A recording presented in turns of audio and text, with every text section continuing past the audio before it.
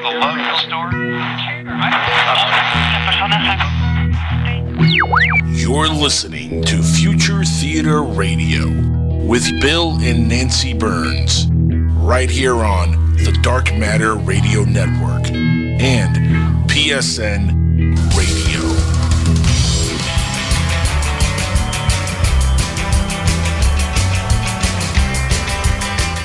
Hi, everybody. We are your co-hosts, Bill, that's me, and Nancy Hello, everybody. Burns. And on this wonderful Labor Day, what is it, September 7th, 2015, we are Future Theater Live, broadcasting from the banks of a very slowly running Primrose Creek in Solebury, Pennsylvania, on the Dark Matter Digital Network and PSN Radio. Our host is the great Jackal, Angel Espino, who recommended a fabulous movie. Thank you, Angel. Say hello to everybody, Angel. Hello, everybody, and Angel. Wait. And Anyway. our guests tonight are Ruben Uriarte and Noe Torres, and we're talking about not just the Texas Roswell, but the passing away of Colonel Willingham, and there's a phenomenal story that Ruben and Noe are going to tell us. But I just wanted to start with thanking Angel. Angel had recommended to us that we had to see Straight Outta Compton. And I was kind of demurring. Oh, it's rap. But it was really a fascinating motion picture. I was really impressed because, at least to me, first of all, it was about the 1980s and 90s for the most part. But it was also about the birth of a new art form and why. And I was really impressed with that. I mean, the larger issue was the birth of a new art form. Well, I was demurring also because I thought, this is going to be terribly violent. It's just going to be one violent moment after the other. And it wasn't that way. Not at all. Not at all. In fact, the violence that's this awful man, Suge Knight. Suge Knight, yeah, Suge Knight. What a crazy person. He's like the number one villain in hip-hop history. What was his problem, by the way? Just anger management or something? I don't know. The movie portrays him in a way that a lot of people would say that that's how he was in a personal level. But whenever he was on camera on like a TV show or wherever he did some kind of guest spot on radio or something, it always seemed like he wasn't that guy that everybody portrayed him as. He always seemed a little bit different, calmer, cooler, not as vicious. But then you hear the stories of some of the stuff that this guy did behind the scenes on Death Row Records, and the movie only showed a couple of glimpses of how really messed up he was. And what was his compensatory talent? Well, he was a tough guy. That's it. He had no rapping ability, no producing ability. Couldn't make beats. He wasn't a producer. That's why he latched onto Dr. Dre and got him to do all the music, because he didn't know how to do it himself. But he was a tough guy. And in fact, one thing that was omitted from the movie, which a lot of people were upset at, is they don't show you the scene how he creates Death Row Records with Dr. Dre, how he gets the funding for it. And a lot of people wanted to see this scene. What happened there? Well, the way he got his money together to create Death Row Records had to do with Vanilla Ice. Vanilla Ice. Oh, really? Vanilla Ice had the number one song in the country in the 90s called Ice Ice Baby. The album sold like 10 million records. The song sold like 20 million copies in the single. Huge album. Huge record. Right. There's a friend of Suge Knight's whose rap name was Chocolate Bandit. I'm not kidding. That's really the guy's name. And he was a co-writer on Ice Ice Baby. He actually co-wrote most of the lyrics and the hook. He never got paid credit for his work on the song. And he is credited on the album. You can actually see his name on the album as the writer of the song. But he never got paid royalties that he deserved. So he, along with Suge Knight and a few other guys, went to Vanilla Ice's hotel room, and they pretty much roughed him up, hung him over a balcony, and told him, listen, if you don't sign over all this cash right now, we're going to drop you from the balcony and you're going to be dead. So literally strong-armed into signing over I think it was $5 million. So Vanilla Ice is a white guy, right? Well, yes. Okay, did he give Chocolate his name, or did Chocolate give Vanilla his name? No. Chocolate and Vanilla work together, and is ironic and funny, but they both had their names on separate occasions. Well, tell us about the star of the movie, a fella that I don't know anything about. His name is Eazy-E. Well, Eazy-E was the guy who bankrolled NWA. He's the guy who put the money forward. He was actually a real street criminal. Like the guy was living the life, as they say, Wait, that gangster life. The guy who was the guy the whole movie Eric. started with. Eric. Eric Wright. His real name is Eric Wright. Eazy was his rap name. Originally, he wasn't a rapper. The guy was just a street thug, criminal. And they brought him on board to see if he would finance the group and finance a record label. So he was their friend also. He was a friend. Yeah, he was a friend. Like a lot of people have friends. Some people that are not even criminals have criminal friends. It's just the way it is. So they brought this guy on board because he had a lot of money. He was making a lot of money on the streets, and he had street credibility. And they brought him on board to give him that little extra street credibility, plus to finance the projects for NWA. And it wasn't even supposed to be NWA at that time. It was really Ruthless Records. Okay, so he's not the guy. Okay, when the movie starts, there's a guy lying on the floor, and I think his sister or his mom comes in and yells at him. He's lying on the floor among nothing but albums, and he's kind of taking notes. Was that Ice Cube instead? Was that? I thought that was Andre. Yeah, that was Dr. Dre. Okay, that's what I wanted to figure, because that's what I'm. Yeah. Dr. Dre is the mastermind behind all the music.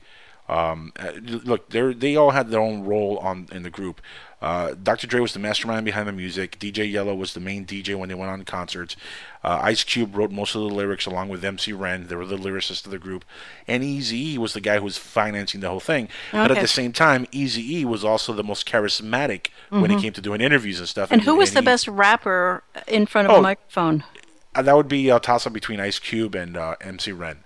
Both of them were the best rappers in the group, but they didn't have that particular voice that connected to the audience that Eazy-E had.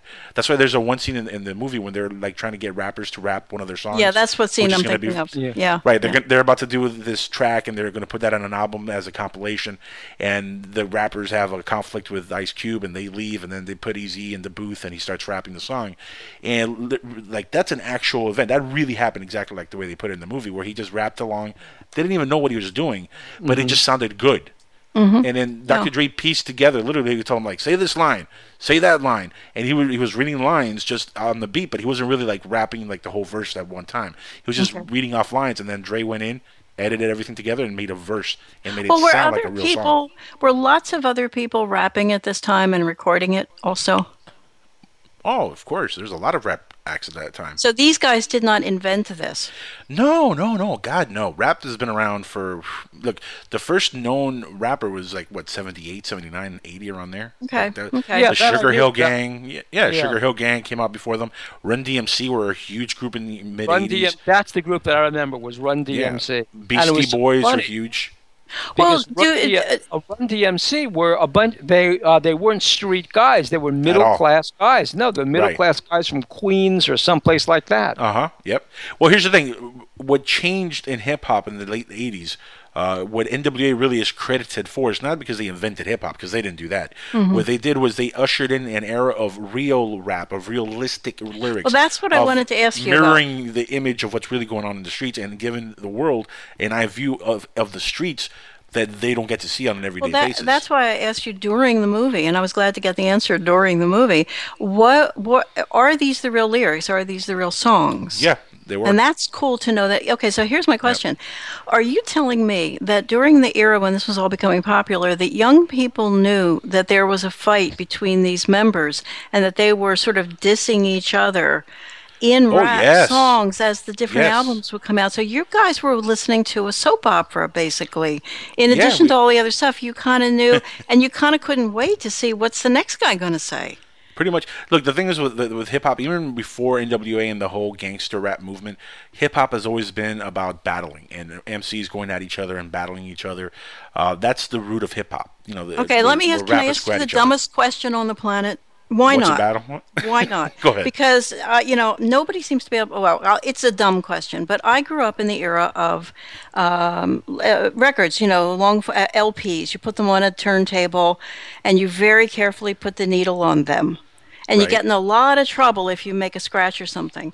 So tell me what guys... Okay, when guys are doing that with records on turntables and they're actually scratching them and stuff, are they using real records and ruining real records, or do they have special records for that purpose? No, it's regular records. It doesn't ruin the record. It's just, the needle is made specifically not to ruin the record. It does the effect that they need for scratching.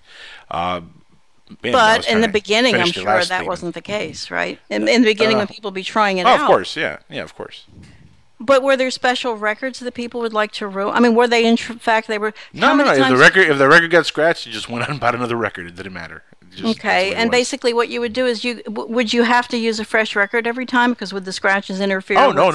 I when I DJ'd, I used the same record hundreds of times. Okay, so can you tell us what the point is of the scratching? Just to make a sound and a beat? Yeah, just to make it sound good. But don't you sometimes also play part of the record over? In other words, okay, it starts out with real records, and then you say then in the newer, what they use now, it doesn't actually scratch the record. But are you using fake, like, discs now that are just like show discs and you can scratch on them endlessly? No. Just curious. The way that scratching got really popular in the 80s, just to give you a hip hop 101 for a second, Nancy. Mm-hmm. The reason that scratching got popular is because a lot of DJs would use it to introduce different samples into a track they were playing. What do you mean? What do you mean by introduce? Like make a break, an oral moment? Let me finish. Come on. So what they would do is they would put on a regular beat, right? That'll be your regular beat, and then as the rapping is going on, whatever from the other artists who are rapping on stage, they would throw on a second record. That's why there's multiple turntables on a DJ system. They would turn on another record, and that record would have a sample, maybe of some lyrics or maybe some melodies or some music, something that they want off of that record in particular, and they know exactly where to place the needle and get it. So they go in there and they'll introduce that little portion into their beat, so it samples that portion and then it blends into it. And sampling is really a big thing in hip hop. It's always something that's been done. It's a tradition in hip hop. Well, if they knew where to put the needle down exactly, so that's analog. I mean, they're working from memory and from where it is on the physical record. If they put the needle down and they sample that spot, how do they make it repeat in real time? They scratch and go back, scratch and go back. With their hands. Chicka Slim Shady. Wow. Like so you can make all new sounds, and then of course eventually all that became digitized, right? Correct. Are there still artists or DJs who use all kinds of analog as well? You know what? A lot of them are using more digital-based DJ equipment nowadays. But you'll have your traditionalists that really like using the old-school DJ setups. And can your ear hear any difference? Not really. I mean, the digital way is just as good nowadays. I mean, a lot of DJs don't even have turntables these days. They'll have everything on their CDs and it's pre-scratched and pre-made. Wow. And I've also heard that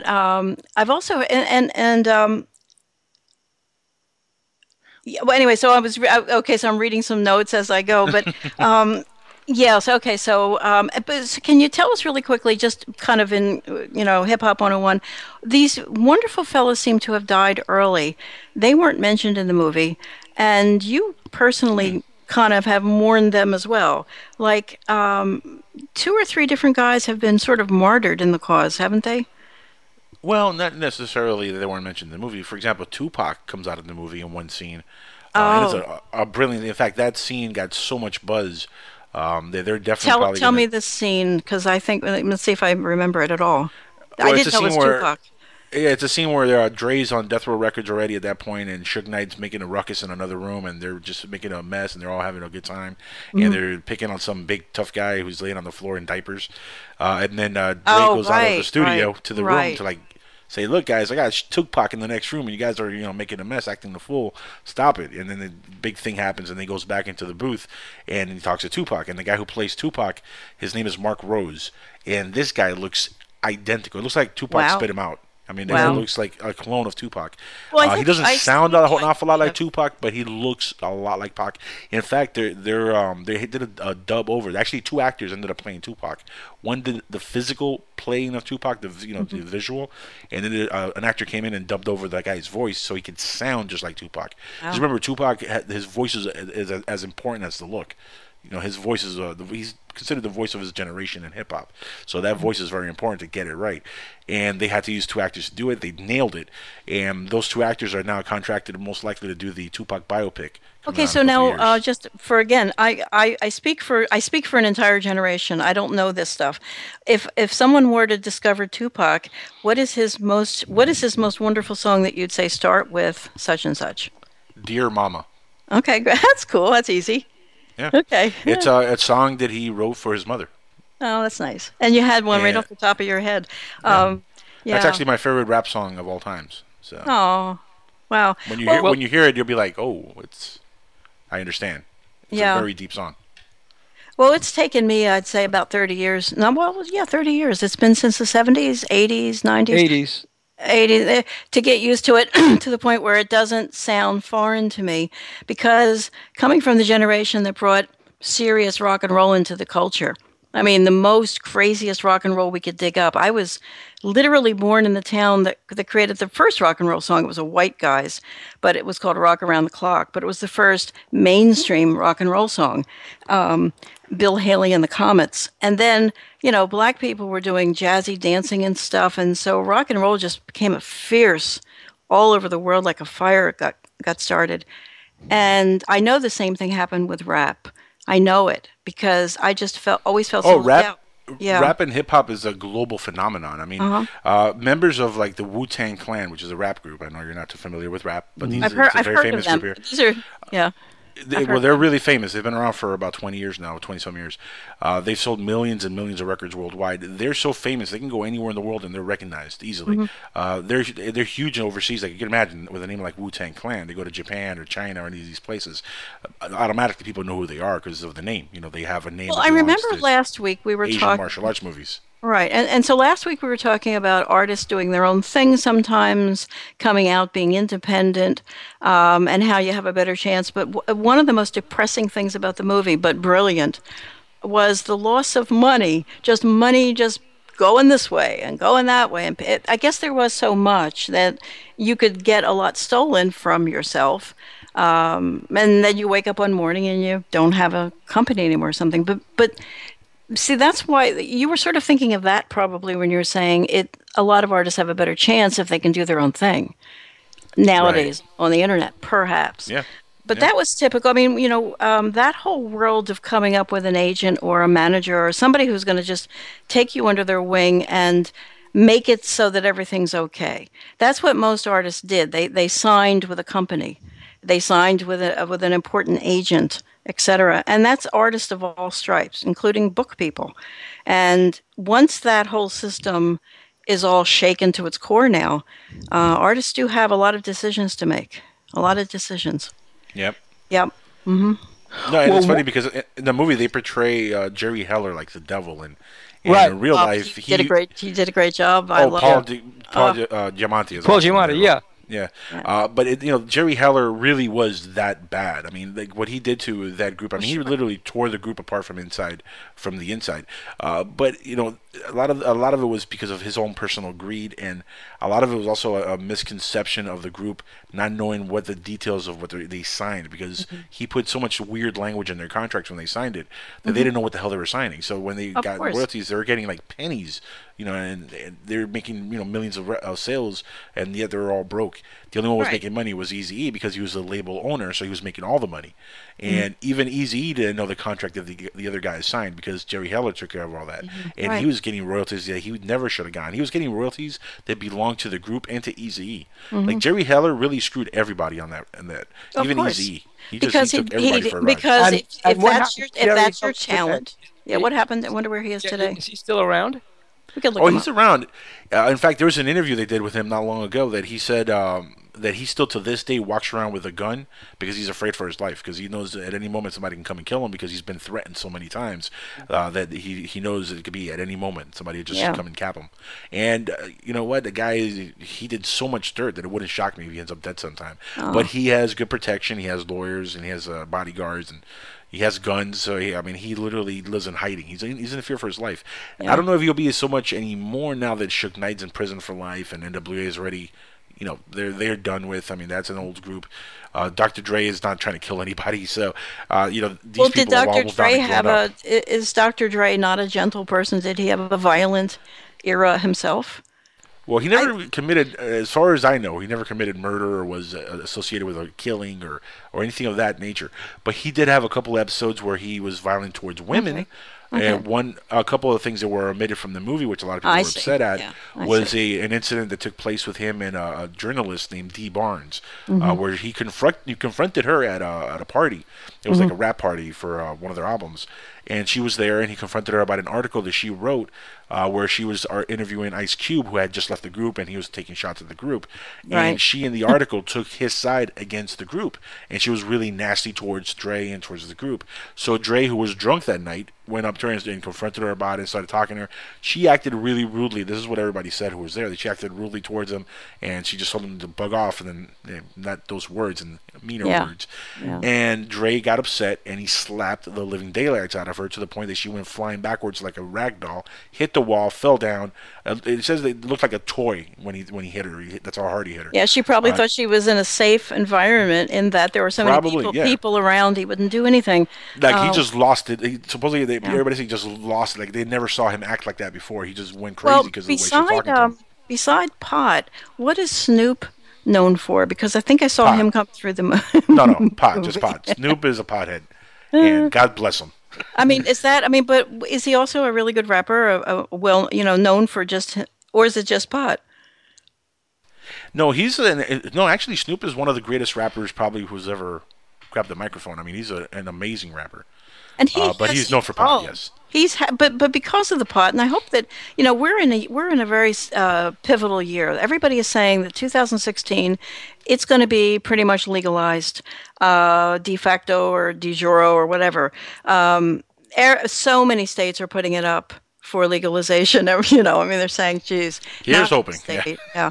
But in any event, once you learn how to use it properly, I believe that the people like Snoop and anybody else who's been open about their use in a legal state might be in a position to say, okay, now let's explore super creativity, because these guys are super creative, and I'm seeing that all through the movie. They're just puffing on joints the whole time. And you said cocaine is also a big thing in the record industry.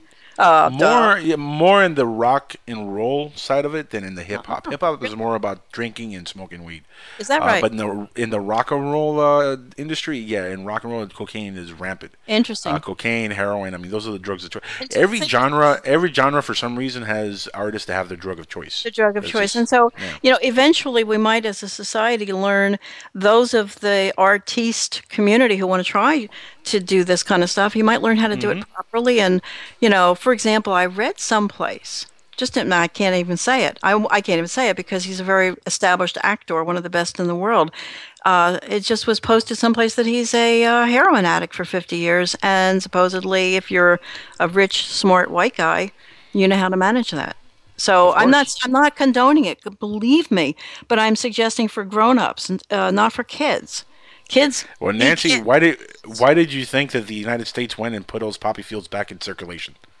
Because people like that, they needed their heroin. That's the reason. Yeah. Where were the poppy fields put back in circulation? In Afghanistan? In Afghanistan, yeah. Yeah.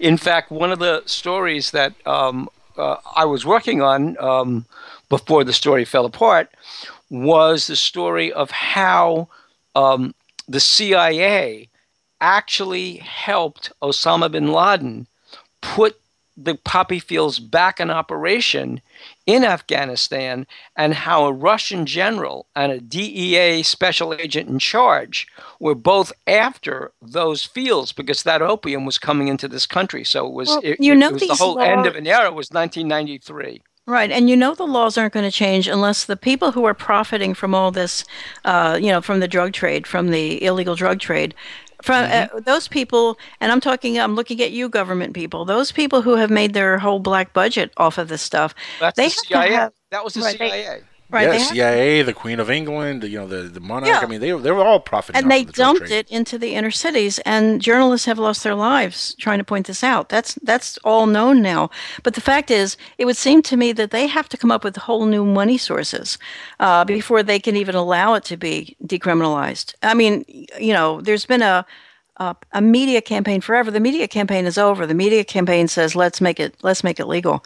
There's not a movie or a TV you don't see where gentle people, decent people suddenly smoke pot and then continue being decent and gentle. That's not an accident. That's in everything you look at. So, and the DEA right now is really struggling just to even keep its relevance. But I'm much more concerned about the people who made all their fortunes on this stuff, not the drug lords, but the guys the drug lords dealt with. They had to. Basically. Yeah. So anyway, yeah. And so anyway, so Lou was Skyping and said, "What's the drug of choice for the book industry?" And I laughed. I would say it's cigarettes and wine. $2 Chuck. $2 Chuck. $2 Chuck. Yeah. He also wants to know, Nancy, Lou Skyped and he said, when is Bill and Nancy going to write a rap song based on Piers Plowman? Piers Plowman. Oh, my God. Let Bill tell you who Piers Plowman is. Why not? I don't know why Piers Plowman keeps coming up. You realize that it is 2015, and that dissertation, that was my dissertation, that is actually 40 years ago. That's how long ago that was. And when I started it, it was actually 45 years ago. It was 1968. So no, I don't see any rap song on Piers Plowman, although at some point... But you know that was the same genre. I mean, that was rap back in the day. Well, it was. That was rap. That was 14th century alliterative poetry. And someday... And I was not impressed when you started to beat the guitar and speak in this kind of cadence thing. I thought, uh-oh. That was Beowulf. Beowulf. I've got a nerd on my hands. I got a problem here. I can fix this, Got a couple though. of them, Nancy. That's... Someday, if I can get good and drunk, I will actually do a rap to Piers Plowman, because that was the original. We should do that for a holiday show, like Christmas or something. Yeah, we should. We should do the original English rap was Old English poetry. That was the original rap, because what rap started out, it's funny, when you look at how rap started out, and I know we're coming up on our break and bringing in Ruben and Noe, but the way rap started out, it was this form of Germanic poetry, and I know this is going to sound like, hey, you're stealing my rap, but I'm not. It's this form of Germanic poetry. It was a tautology. It was a sentence that said A is B, right? So I am a street guy. This police are bad. F the police. Things like that. It is a tautology. It is a statement of what is. That's how, and that form of poetry, this is that, that is this. That form of poetry, metaphorical poetry. It was called gnomic verse, and it existed in Old Germanic, and it was a standard form of verse, and that's what came into Old English. And so when you read Old English poetry, which is alliterative like rap, it's internal rhyme and it's initial rhyme, just like rap. When you read that, and someday I will, when you read that, what you find is that it is a statement. It's basically saying, tell it like it is. That's really the essential statement. Tell it like it is. You see that? Yeah, that is rap. You see that? And we are coming upon our first break, and we will be bringing... Yaman. And we are going to be talking... all UFOs tonight. This is the Mexican Roswell. This is one of the stories that if you don't already know... No, this is the Texas Roswell. The Mexican Roswell... The Mexican Roswell was Coyami. It was Coyami, as Ruben and Noe will explain, because we were there in the Coyami Desert. But this is Colonel Willingham's sighting. Okay, so this is the Del Rio, Texas incident. Right. So very cool. Right, and this is the one on the border. I thought the Mexican Roswell, I thought it was called the both because I thought it was on the Texas-Mexican border. In the Coyami incident, American soldiers, and Ruben can explain this. This was one of our early episodes of UFO Hunters, so Ruben and I and Noe may reminisce about being held at gunpoint by these teenage soldiers. Hold that. 50 caliber guns aimed at us. And Ruben always smiles. This is the one day he never smiled. Hold that thought. Smile and turn it upside down. That was Ruben Uriarte. Oh. Okay? So we are your co-hosts, Bill, that's me, and Nancy Burns on Future Theater Live on the Dark Matter Digital Network and PSN Radio. Coming back after this break with our guests, Ruben Uriarte and Noe Torres. So stick with us. We'll be back on the other side.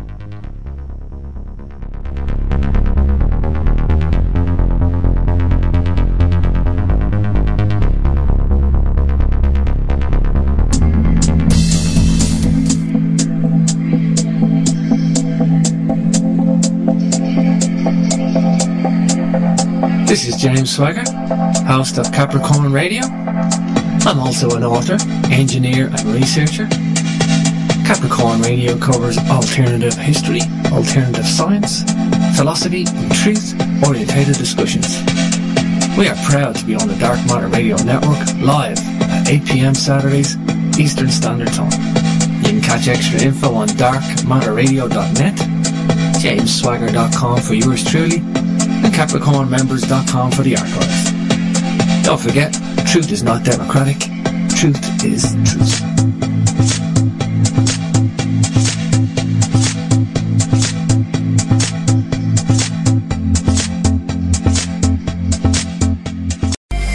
Put a team of professional consultants behind your home or business computer with Key Information Solutions, providing solutions to your internet and computing needs while keeping you on the cutting edge of technology. Preventative maintenance and networking support, hardware and custom-built computers. Let Key Information Solutions be your personal tech staff for your home or office with affordable hourly, monthly, or annual rates to fit anyone's budget. Call Key Information Solutions now. 954-973-3374. That's 954-973-3374. Or visit keyinformation.com.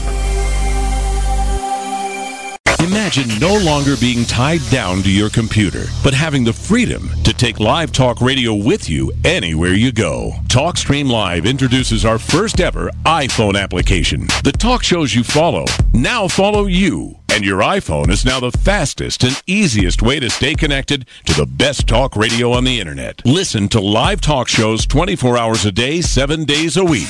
Mobile talk radio from TalkStream Live. Now available in the iTunes App Store. Roswell, UFOs, flying saucers, alien abduction. Are we alone? Information regarding this and many other questions about the unknown are only a click away at www.theufostore.com. TheUFOstore.com offers hundreds of DVDs about UFOs, aliens, crop circles, conspiracies, Bigfoot, suppressed science, ancient mysteries. Log on to www.theufostore.com and request a free UFO Store catalog. TheUFOstore.com, the largest selection of UFO products on the internet.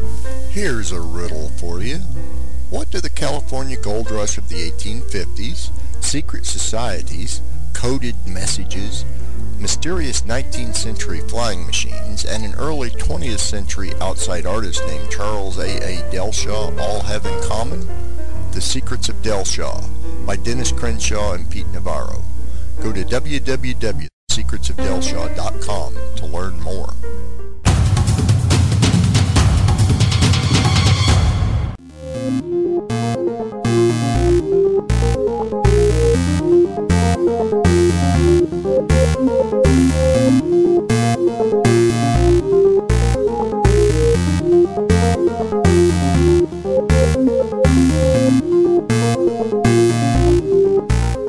And we are back on Future Theater with our guests, Ruben Uriarte and Noe Torres on the Dark Matter Digital Network and PSN Radio on Future Theater. Thank you for joining us, guys, on this Labor Day. I know that you were celebrating Labor Day out there in California, and so thanks for joining us. Where it's been hot. It's been hot, I hear. Hi, guys. Well, yeah, I'm here in California, and it's still daylight over here, by the way. And I know Noe's been dealing with the heat down in Texas. How hot, Noe, has it been? Well, I was reading the other day that more than 3 days of 90-degree plus weather equals a heat wave. Well, we've been at close to 100 for a couple of months at least. So I guess we're in much more than a heat wave, whatever is above that. Noe, hell called. They want their heat back. Yeah, I think they're distributing it liberally to us here in South Texas. I think so, too. Jesus. Yeah. Well, no rain either? We have surprisingly had a few days of cool weather and rain, but it's not frequently enough. Mm-hmm. We're still waiting for El Nino to kick in there, Nancy. It should kick in. It should kick in soon. That's what's happening on the West Coast. So let's just start out with Colonel Willingham. When did he die? He died a couple of weeks ago, right? He actually died, Bill, on August 27th. So this is very recent, just a little over a week ago on a Thursday.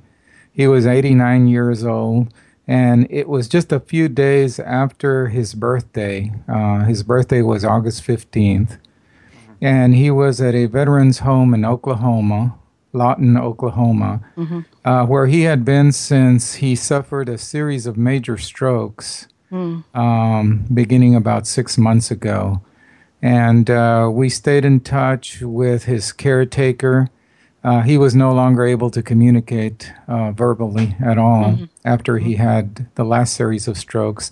So for about 6 months, he was at the Veterans Center, and he was not able to communicate, and he was being fed intravenously. And he did finally pass away a little over a week ago, Bill. We're very sorry to say. Yeah. Well, why don't the two of you figure out how you're going to do this, but tell us the story of the Del Rio incident and Colonel Willingham's what he did, what he saw, and how he actually investigated this, didn't he? I mean, well, I'll just let you tell the story because it is an untold. It's in your book, obviously, about the Del Rio incident, which we should link to, but tell us the story because very few people in the UFO community know about it. I mean, you've been at UFO conferences and you've told the story, but why don't you tell it again for everybody? Okay, I'm going to start off, and Ruben can put in his comments along the way. It's a fascinating case, but I'm going to say right off the top that the reason this case has not received more attention, in my opinion, is because it's essentially a single witness case.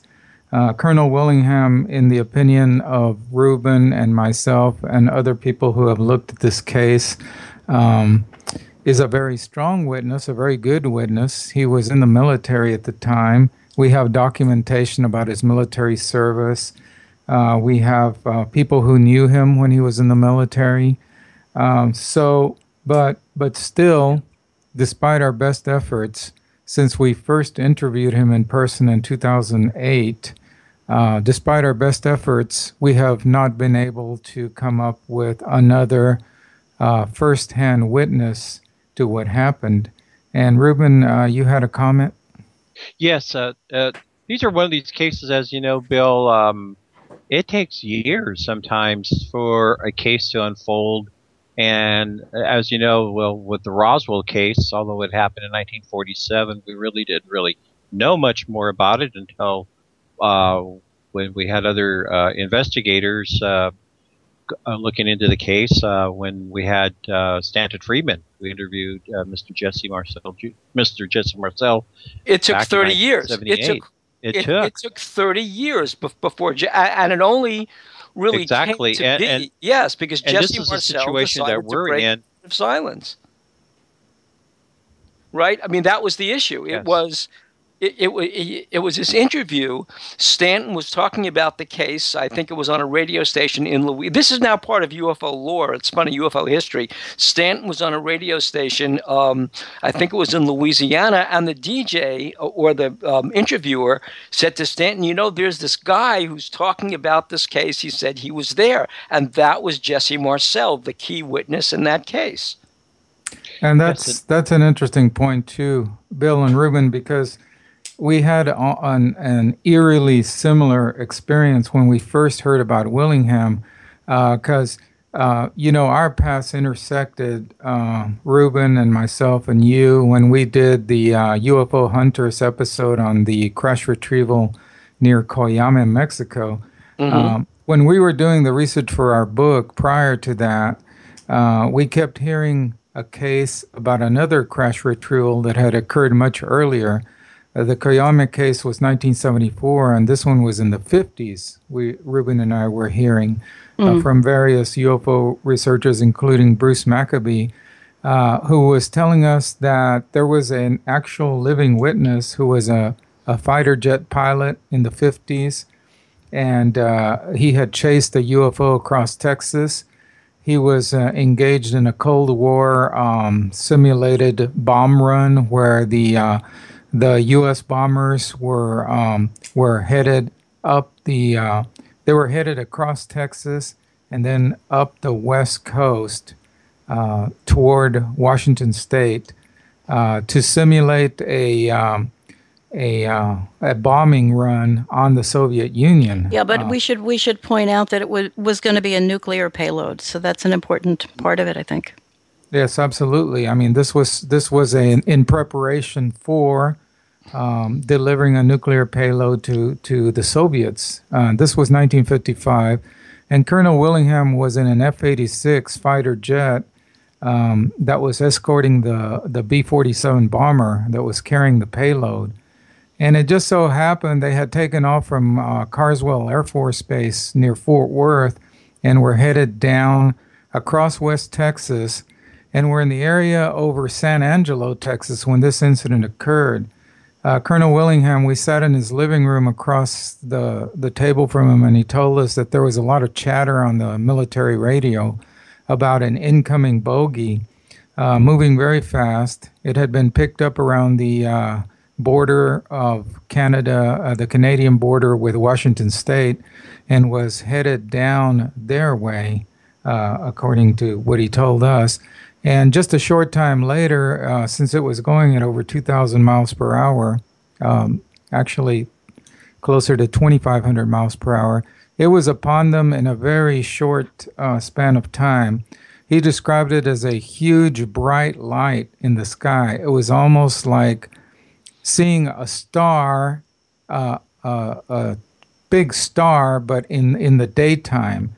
Right. It was an orb-shaped object, and it crossed their formation in full view of four fighter jets and the B-47 that they were escorting. Just crossed right in front of them. And Colonel Willingham was piloting the lead jet, an F-86, and he saw the object suddenly make a 90-degree angle turn and head on a more southerly course. So that's how the whole episode began. And as it turned out, and as the story developed, and we'll talk more about it, he got permission to turn in his F-86 and come back in a smaller plane and go over to where the object appeared to have crash landed right along the Texas-Mexico border. And that's where the story began to get very, very interesting. And Ruben and I ended up writing an entire book about this one case. Well, tell us what happened after Willingham came back to the border. Wait, before we move on, you said that Willingham is the only eyewitness to this story, but what about the other people who saw the orb? To qualify, he was the only eyewitness who has spoken. Oh. Everybody went through a military debriefing after the mission, and they were told that they were not to reveal what had happened down by the border, is the term that was used.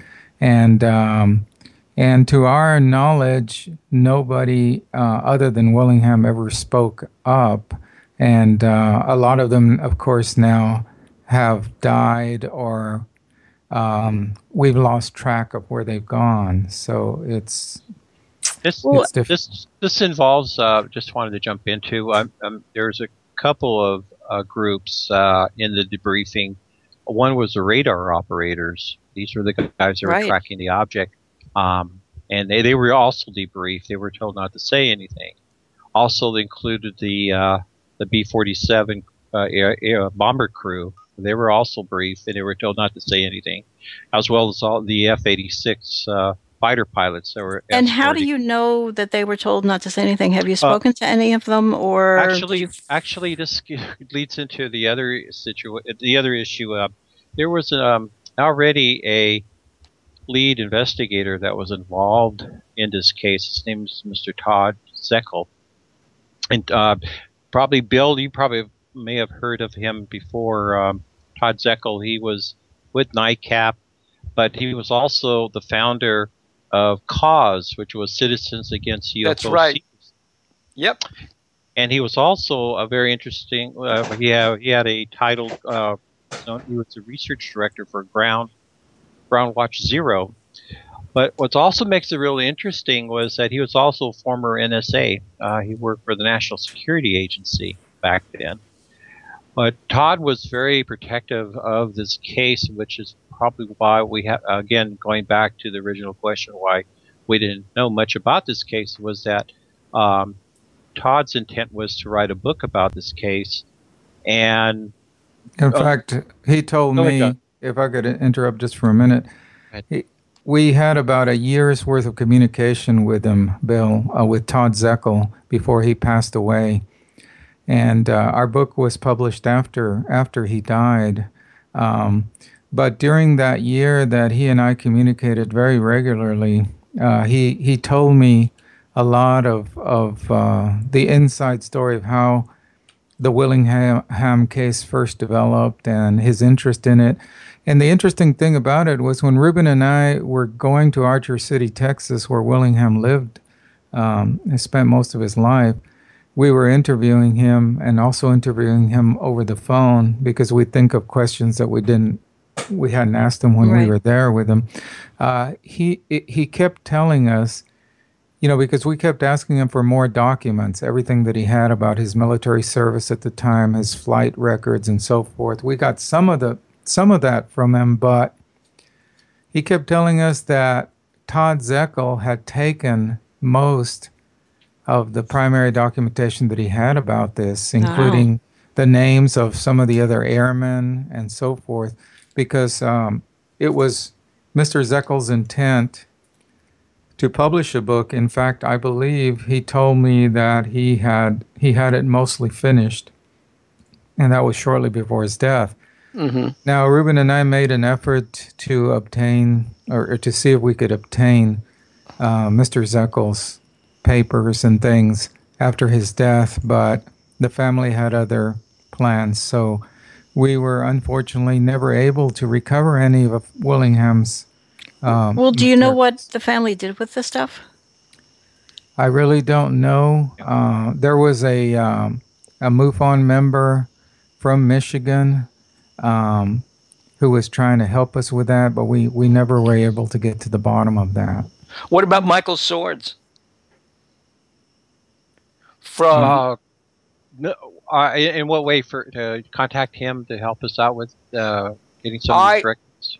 When we interviewed Michael Swords, one of the things that Michael Swords was most proud of was he had files that, a whole room full of files on these various cases. And I know that Michael Swords had been involved with NICAP, and I know that Michael Swords, Professor Swords, had been involved with, I want to say he was tangentially involved with Ground Saucer Watch and probably CAUSE.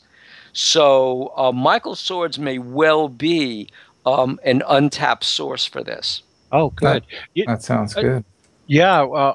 One of the things about this case is that it's still unfolding. Obviously, there's more information to gather, and we've obtained a number of documents almost synchronistically. We were able to obtain a copy of a videotape from a friend of mine, actually. He was in the Air Force back then. He was a captain. And he happened to have a tape. It was a documentary from a Japanese, it was a Japanese documentary on Willingham and the UFO phenomenon here in the United States back in 1978. So we were really fortunate to have the tape translated from Japanese into English, and we were able to get some interesting information based on the interview that Willingham had conducted. And also recently, we've come across some other additional files, the NICAP affidavit that was conducted by Todd Zekel with Willingham. And then we also found out, now I've also had acquired some records from some friends of mine that have passed away. They were researchers, and we found some additional information about Willingham and an actual tape interview. I would love to get a copy of the tape for both Noe and I to really listen to it, but have a transcription of the actual interview dated back in 1978 from Zekel. And in here he does point out some names that we can get into as the story develops, but it's it's still some detective work that we have to do. I wanted to add, if I could, Ruben, that Go ahead, please. to put this in historical context, Bill, this story was kind of bubbling up to the surface in the mid to late 70s, and there were actually a number of researchers who believed that this was going to be the preeminent UFO crash retrieval story. As soon as Zeckel put it out in its entirety, he had all this documentation from Willingham. He had he had names of witnesses, and he had Willingham's testimony. But Todd Zeckel himself told me that there was another camp in ufology at that time that was promoting Roswell as the preeminent event. UFO crash retrieval event that would get the whole nation's attention on the crash retrieval subject. And now Zeckel explained to me that there were some dirty tricks that were conducted against him. And the end result was that the case that came forward in the end in 1980 with the first book published about it, the Roswell incident, Charles Berlitz, right, which Stanton Friedman did the research for. Sure. It ended up being, according to Mr. Zeckel, it was full of lies and contradictions that were totally untrue. Whereas he, to the very end, and I talked to him till close to the end of his life. Mr. Zeckel felt that the Willingham case had the solid information that should have made it even more important than Roswell. Well, there's also a true piece of debris. But I wanted to ask you, what did Willingham think of Zeckel? Did they like each other? Oh yeah, they loved each other. In fact, every time that we interviewed Colonel Willingham, he would tell us, "Now you guys get in touch with Zeckel." I told him I am in touch with him. He said, "Now ask him to give you all the documents that he took from me about this case."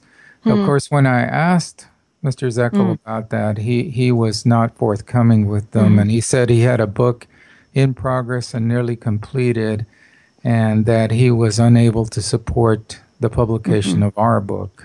Wow. What did Todd Zeckel die from? He had a form of cancer. I don't know exactly, but he had also suffered a stroke and was wheelchair bound, and he had multiple problems, health problems. What year did he die? I believe it was 2009, thereabouts. 2009. Do you know how old he was when he died?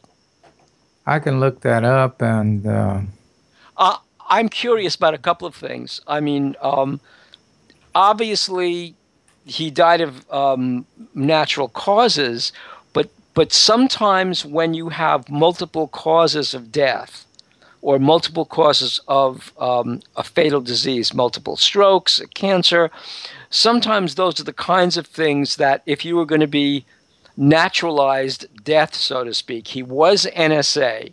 Yes. He was putting himself in places and talking about something publicly that he shouldn't have been talking about.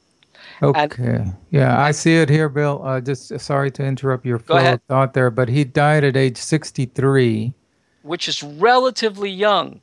And he died in November 2006, so it was earlier than I thought. Yeah, so I mean, here he is. It's 2006. He's 63 years old.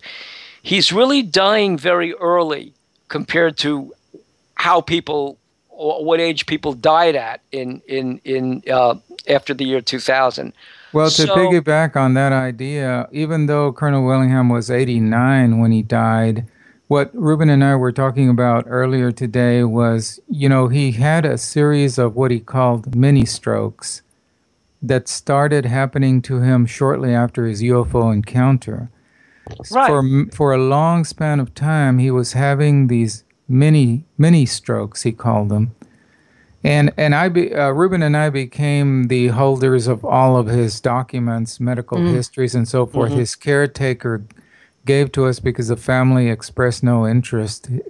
Colonel Willingham's family expressed no interest in having those documents after his death. So we've got a huge trunk load of documents, including all of his medical reports. Well, let's go back to when after he sees the orb, he asks for and gets a small plane to go back and investigate. Yeah, what happened is he broke off from the formation. He asked permission of his captain, of his the commander in charge of the squadron, to break off and follow the object that they had seen. So he was the only one of the fighter pilots that was told to go and give chase. So he followed the contrail down to around Del Rio, Texas, where he observed that the object seemed to be in distress and no longer maintaining level flight and descending at a rapid rate. And he said he saw an impact point just south of Langtree, Texas, which is a tiny little community near Del Rio, Texas, right on the border with Mexico. It was at that point that he said he got down fairly low in his F-86 and he surveyed the area. He saw very clearly a silver disc-shaped object impacted on the ground up against a mound of dirt, a small hill it looked like. So it was at that point that he radioed in. He rejoined his formation and radioed in, asking permission to return to base. He returned to Carswell Air Force Base near Fort Worth, and he turned in his F-86. He went to another nearby airport, which was actually where he was very involved in CAP, the Civil Air Patrol. So he went over to the Civil Air Patrol airport nearby, and he picked up a small propeller plane. Aeronica. It was an Aeronica, that's right.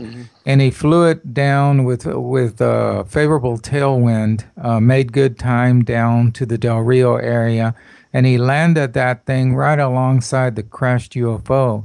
By the time he got there, there was a huge presence of Mexican military personnel at the site, and they were waving him off and trying to get him to get out of the area. And he's all by himself. He took Jack Perkins with him, an engineer who unfortunately died prior to Ruben and I starting the research for the book. But Jack Perkins, an electrical engineer, was with him on the flight, and he went down there, and he and Jack Perkins got out of the plane and attempted to approach the crashed UFO, but they were held back by the soldiers, the Mexican soldiers. And the soldiers told them that they had been instructed to secure the crash site until the U.S. Air Force arrived. That makes it interesting. And also, something that we learned in that particular incident there, Nancy, was the fact that when Willingham had arrived in the Japanese documentary, mind you, I mean, the whole Japanese nation was seeing this documentary in 1978, whereas here in the United States we hardly knew anything about this case. Well, in the transcript that we had assistance in, it mentioned that there were two intelligence officers, two American intelligence officers that were dressed in plain clothes. They told Willingham to leave, and that was in the transcript there. They told him that he had to leave, and the fact that he says that they were American was the fact that they were speaking very clearly English, and then they were talking Spanish, giving directions to the military contingent that was there. But they were in plain clothes. Yes, that's very interesting. But then again, you know, in the work that both Noe and I have been conducting, it's not common where you'll have an American advisor there at a incident like this. And so, if I recall, I remember in our UFO Hunters, Bill, when we went to that small town, and we found that Sedena. Remember? Right, I certainly remember Sedena. Yep. Yeah, and how that all works is that there's a whole connection there. It goes directly into connecting with the CIA agency, which is the largest agency, is based out of in Latin America. It's based out of Mexico City. Mexico City, that's right. Right, and there's a reason for that too. In the going all the way back to the 1940s and the 1950s, the CIA was laundering money from Southeast Asia drug traffickers. I mean, I'm glad you brought that up. It's the Mexico City connection. The CIA was laundering money from drug traffickers in Southeast Asia, in the Golden Triangle, through banks in Mexico City back into the United States.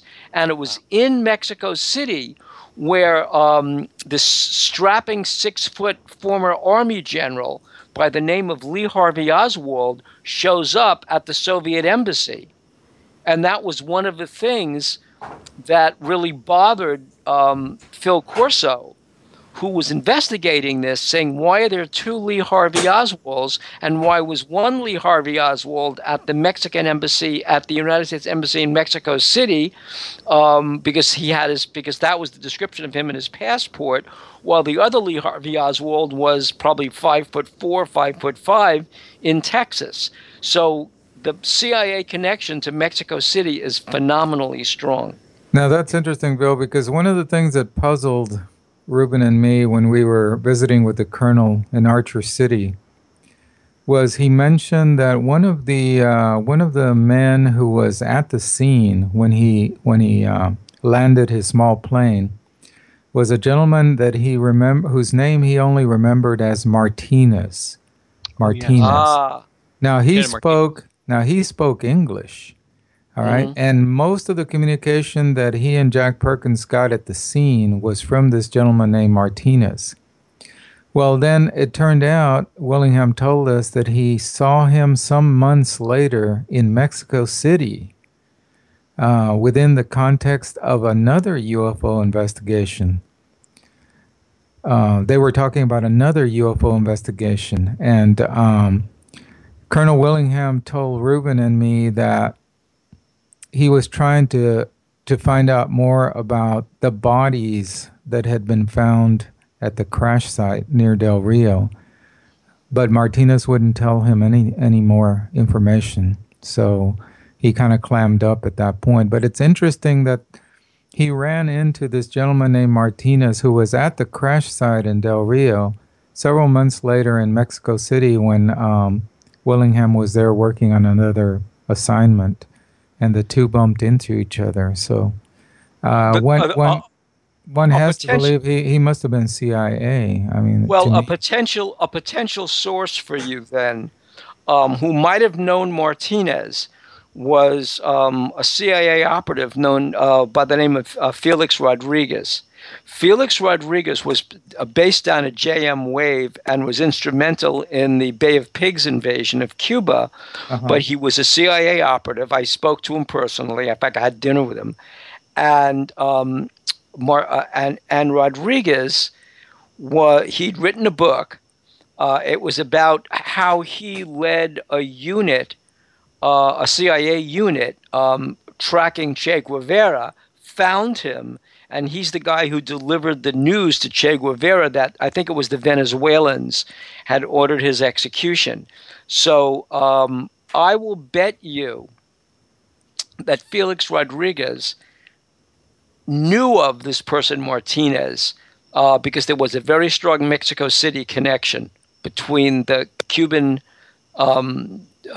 activists and the CIA connection in Mexico City. We'll definitely follow up on that. Yeah. Another interesting angle that happened here was, a lot of people ask us, and we asked Colonel Willingham, that's a very remote area of Mexico where this crash occurred.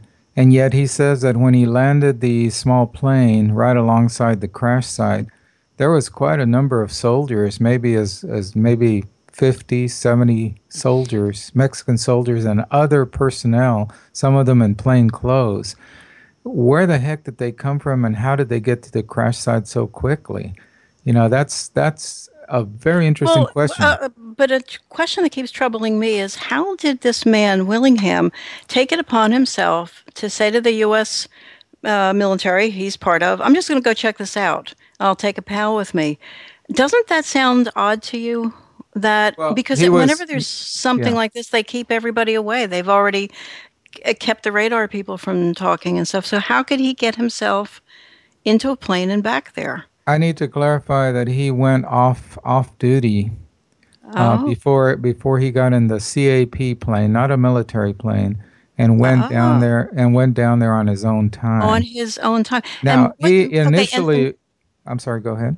Well, and just to make a full circle, he also talked, and he lived his life, I guess, talking about this. What was his reason for breaking his military silence? He never actually talked about it. The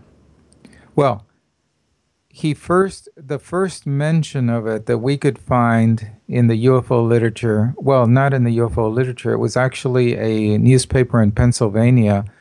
When he was in charge of a Civil Air Patrol squadron, search and rescue squadron in Pennsylvania in the 1960s, late 60s, there was a newspaper reporter who did an article about CAP pilots encountering UFOs. And it happened that he was interviewed for that piece, and he said, well, I saw something down on the Texas-Mexico border back in the 50s. He just makes kind of a comment that was totally unrelated to the story that they were doing, or not really relevant, but they included it in the article, and we've seen the article. What paper? So that I have it in my notes somewhere, but it was a weekly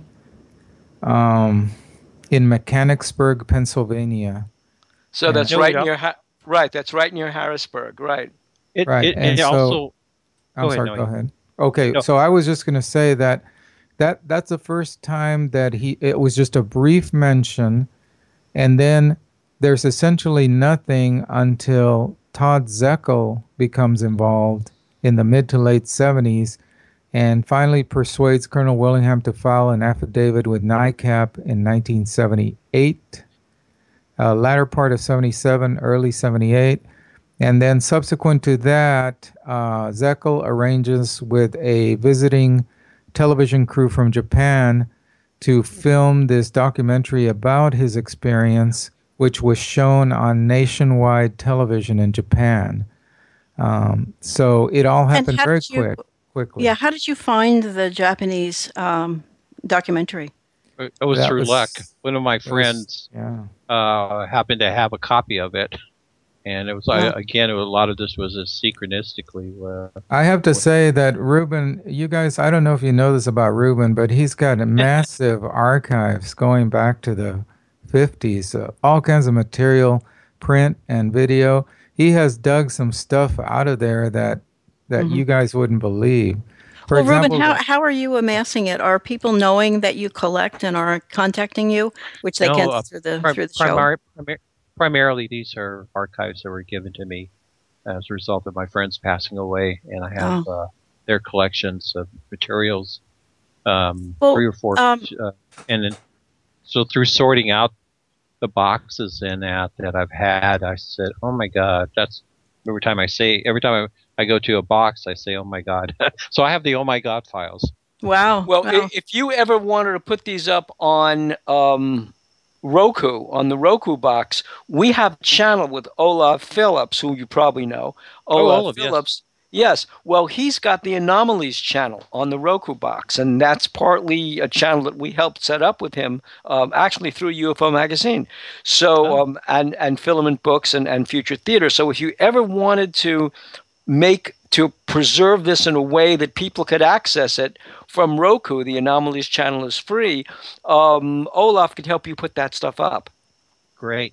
Thank you. Yeah, Bill, that's a great idea. And I've been thinking of how best we can preserve the materials that we got on the Willingham case, because as I mentioned, we have a trunk load of documents, and some of them are starting to deteriorate. That's just paper, typewritten on paper. So Maybe they need to be photographed. They need to be photographed and scanned and things like that, and then digitized so that they could be put up on a cloud server somewhere, so everybody could access those things. I think that's exactly right. So we'll talk to you off the air, and maybe you can point us in the right direction on that. Okay, so let's get back to Willingham and Perkins have landed their plane. And they're looking at this group, of Mexican soldiers and Martinez and from the CIA, or these two CIA guys. What happens next? Well, this is very interesting. He kept talking to them and trying to get information. They were very tight-lipped. The only thing they would say is that there was going to be a group that one of the Mexican soldiers termed the U.S. Air Force, but we don't know exactly what the group was composed of, but that the group would be arriving shortly to take the wreckage away. And he said as he angled himself right up within just a few feet of the main compartment, because the object had broken up into essentially two large pieces, what we would call the section where the crew is, and then the back part, or the rest of it.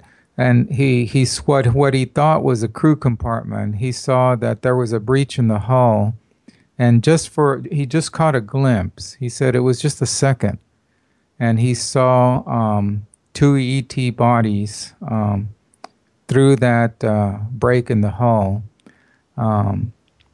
Very skinny, very short, about 3 to 3.5 feet tall. And they were both, obviously, he thought that they were dead. There was no sign of life whatsoever.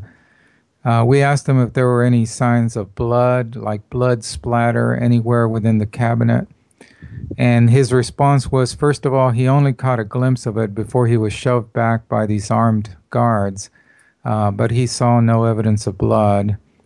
And did they have larger heads in proportion to their bodies? Yes. Did they have the large eye sockets? Yes. Were they wearing suits? They were wearing silvery, tight-fitting suits. He said that their arms were like broomsticks. That extremely thin, yeah. And he said to this day, he told us he doesn't know what to make of that, how to process that in his mind, but he is certain that they were not human beings or any species known to us on this planet. Could he see their faces? He just described them as pale and larger than the bodies, and obviously they were dead. There were some depictions of drawings in that documentary that showed some AT bodies. And one thing about working with the colonel was it took a while. Once we get some general information from him, and because we had to deal with his memory, and then other times he was really sharp as a whip, and other times that when we talked to him, he would be a little vague, so it just depended on what the nature of his health was, and so there are a lot of times that he would just go right in. Go ahead. Well, did he participate with the Japanese documentary? Yes. Well, yes. Yes, it was Todd Zeckel and Colonel Willingham. Okay, so that's no surprise. Yeah, they were both interviewed on camera in the documentary. Todd Zeckel arranged it. He was contacted, I don't know how initially, I never asked him about it, but the request came in from the Japanese at that time, and I'm sure it continues to today, but at that time they were extremely interested in all things related to UFOs. They're fascinated by UFOs. They're absolutely fascinated. Right, every we time have to take a break. I was just really? At 11:15? Yes, that's the clear message I am getting. And so I thought, well, Bill is talking, since he's used to me, I will just kind of, because Bill never loses his train of thought. So we will pick up that. What we'll do is we'll take a break. We'll come back with Ruben and Noe, because I have a whole bunch of questions about this. And one thing that's fascinating me, and you guys can think about this during the break, is why the UFOs were so fascinated by the B-47s, because you reminded me of the RB-47 incident, which took much the same route as this squadron, going over the Rio Grande River, or basically over the Mexican border, this time from Louisiana toward the northwest. So think about the RB-47 case in connection with the B-47 case over Del Rio. We are Bill and Nancy Burns with our guests Noe Torres and Ruben Uriarte. We are on Future Theater Live on the Dark Matter Digital Network and PSN Radio, and we are back after this short break.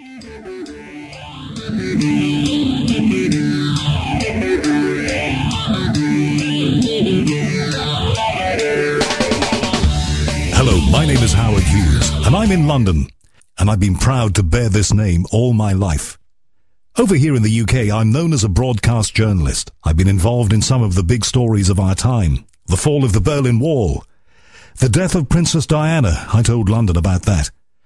And on the first and second anniversaries of 9/11, I was there at Ground Zero, speaking to the people who were directly involved, and those experiences I will never forget. So news is my thing. But my great love is my show, the one that I produce, The Unexplained. Over the years on this show, I've spoken to people like the late Al Bielek from the Philadelphia Experiment, Edgar Mitchell, the amazing Apollo astronaut, Dr. Stephen Greer, David Icke, and Uri Geller. People like Richard C. Hoagland have become personal friends over the years. I met him in London. So you can see that these sort of topics are what I like to discuss. Please join me on my show from London, The Unexplained, Monday nights on the Dark Matter Network. The UFO phenomenon, either we like it or not, is already very much part of our reality. I've been on panels with military people who, claim that they've seen the aliens buzzing our missile silos. They had very large eyes, and, I found their stare extremely difficult to bear. This is Martin Willis, the host of Podcast UFO, and we are here on the Dark Matter Radio Network every Wednesday from 8 p.m. to 10 p.m. Eastern Standard Time. It is my commitment to bring you an entertaining weekly show that takes a hard look at the UFO phenomena. Are they extraterrestrial? Well, are they interdimensional? Are they time travelers, or something we have not even thought of yet? We explore these questions with interesting guests and witnesses from all around the globe. In addition, we bring you weekly UFO news with Open Minds TV Alejandro Rojas. Thank you for listening, and remember, keep your eyes to the sky.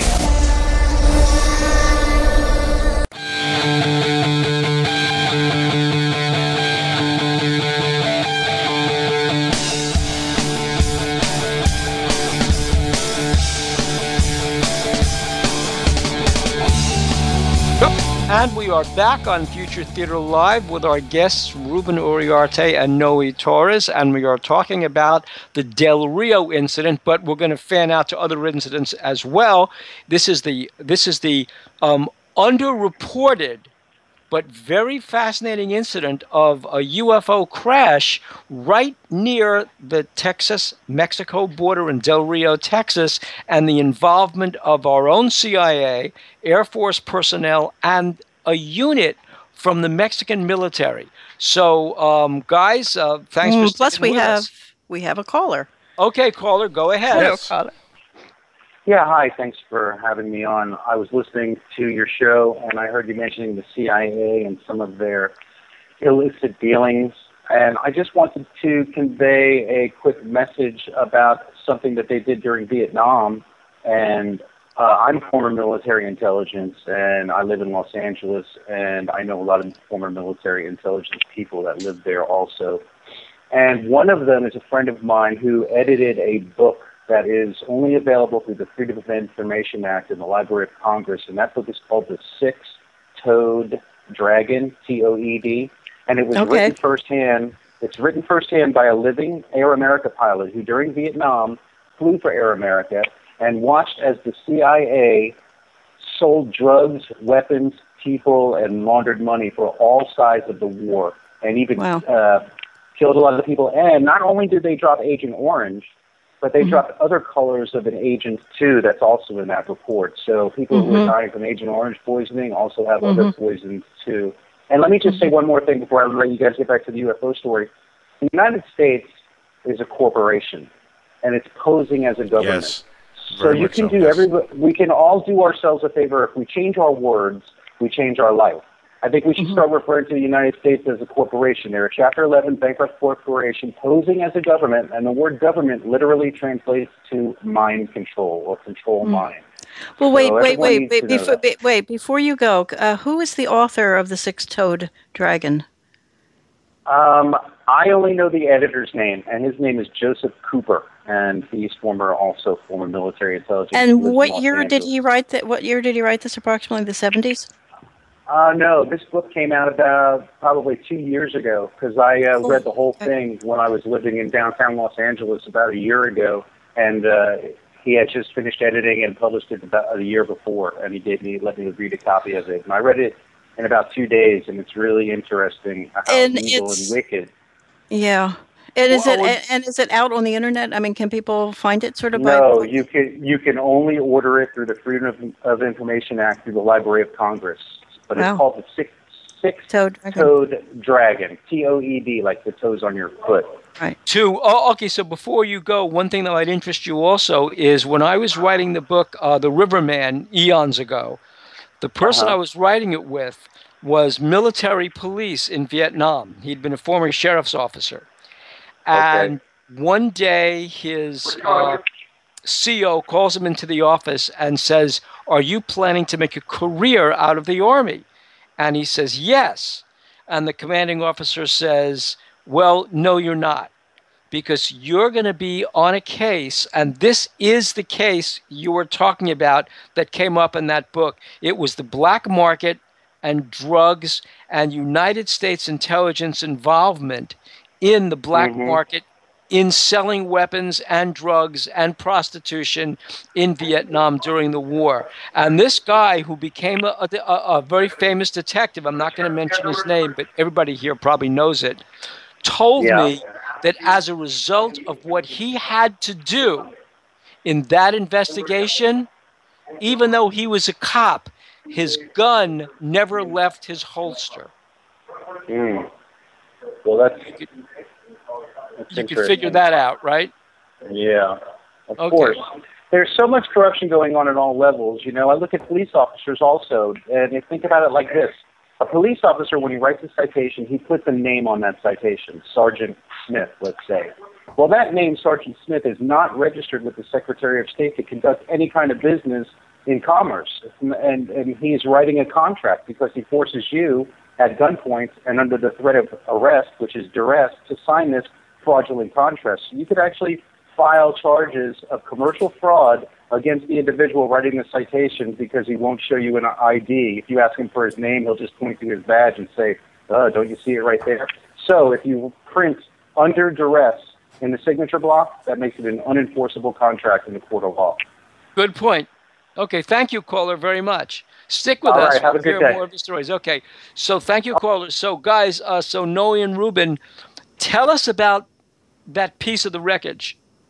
Well, Colonel Willingham was only able to stay on site at the scene of the crashed UFO for approximately 30 minutes, and he was pressured into leaving at gunpoint. And along the way, he had landed his plane, a short distance away, and on his way back to the plane, he and Jack Perkins, walked along, and he saw on the ground, littered throughout, of course, there were fragments of metal that he assumed had come from the disc. So he says he looked back at the guards, and then he leaned over and just casually picked up a fragment about the size of his palm, the palm of his hand, and he stuck it in his flight jacket, in his flight suit, the pocket of his flight suit. Right. And so he made it onto the plane. There seemed to be no reaction about his picking it up, and he and Jack Perkins took off. And it took them much longer to get back to the Fort Worth area because they were now going into a headwind. But when they finally did, and in the days that followed, he had a series of tests, or he himself. His dad had worked for many years as a metallurgist for an oil company, and he had the equipment to test this piece of metal. So he said that it was very interesting. First of all, it was a curved piece of silver metal that it had obviously been broken off from a larger piece or had come loose from a larger piece. The edges on both sides had ridges running across it, and then the other two ends, the front, what we would say the front and the back, had holes, perforations, honeycomb in a honeycomb pattern. Right. Inspecting it further, what really caught his attention was the honeycomb design, and it was very clear to him that this was unlike any other metal that he had seen in any of the planes that he had worked with. And he immediately thought that the honeycomb design was designed to dispel heat. There was no question in his mind that this was something that was created by by intelligent beings. He tried to cut it, and he told us that a cutting torch runs anywhere from 3,200 to 3,800 degrees Fahrenheit. And all it would do was it would cause the metal to warm up. Mm-hmm. Mm-hmm. It would start warming up, but he said it never yielded to the torch at all. The cutting torch made the metal turn slightly blue for a little bit, but it didn't do any lasting damage. Then he tried grinders, and he tried several other ways to perforate or deform the surface of Well, did he immediately tell the military that he had this piece? No, he did not. No, he did not. He withheld that.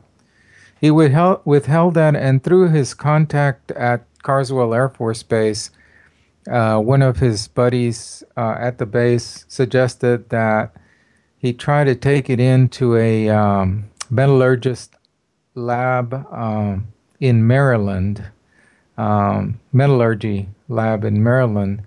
And so he arranged to take it there, and he and his buddy flew the piece of metal to the lab in Maryland, and he turned it over. This was a government contracted lab. It wasn't a military institution. It was a contractor.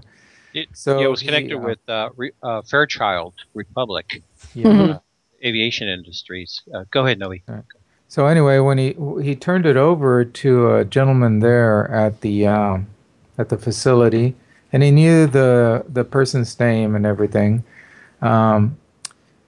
and he was very interested, of course, in the outcome of the testing. So he called back several times from Texas to Maryland. He called back a few days later, and he was told that the facility had closed down, and that nobody by the name of the person that he handed the metal over to had ever been employed there. That there was no record of that person ever having been employed there, and that the lab had been closed and moved elsewhere in the United States, but they couldn't tell him where. Right, and was Zeckel involved at this point? No, Zeckel's. This was 1955 when all this was going on, and Zeckel became involved in the mid to late 70s. Yeah. Did Willingham tell the people at the lab the origin of this piece of metal? No, he did not. Good. But he told us he felt that they figured it out because he was one of the people who had been, the aviators who had seen this and had been debriefed and told not to tell anybody. So he figured that they had a scope on him. They were keeping track. I was going to ask you that. Did he think that he was being followed and stuff? Yeah, he received several disconcerting late-night phone calls from personnel claiming to be military intelligence, reminding him that he was not ever to speak of what he saw along the border. And it was very clear to him that he was being monitored. So he received, out of the blue, this letter a year or two later with no return address. It was unsigned.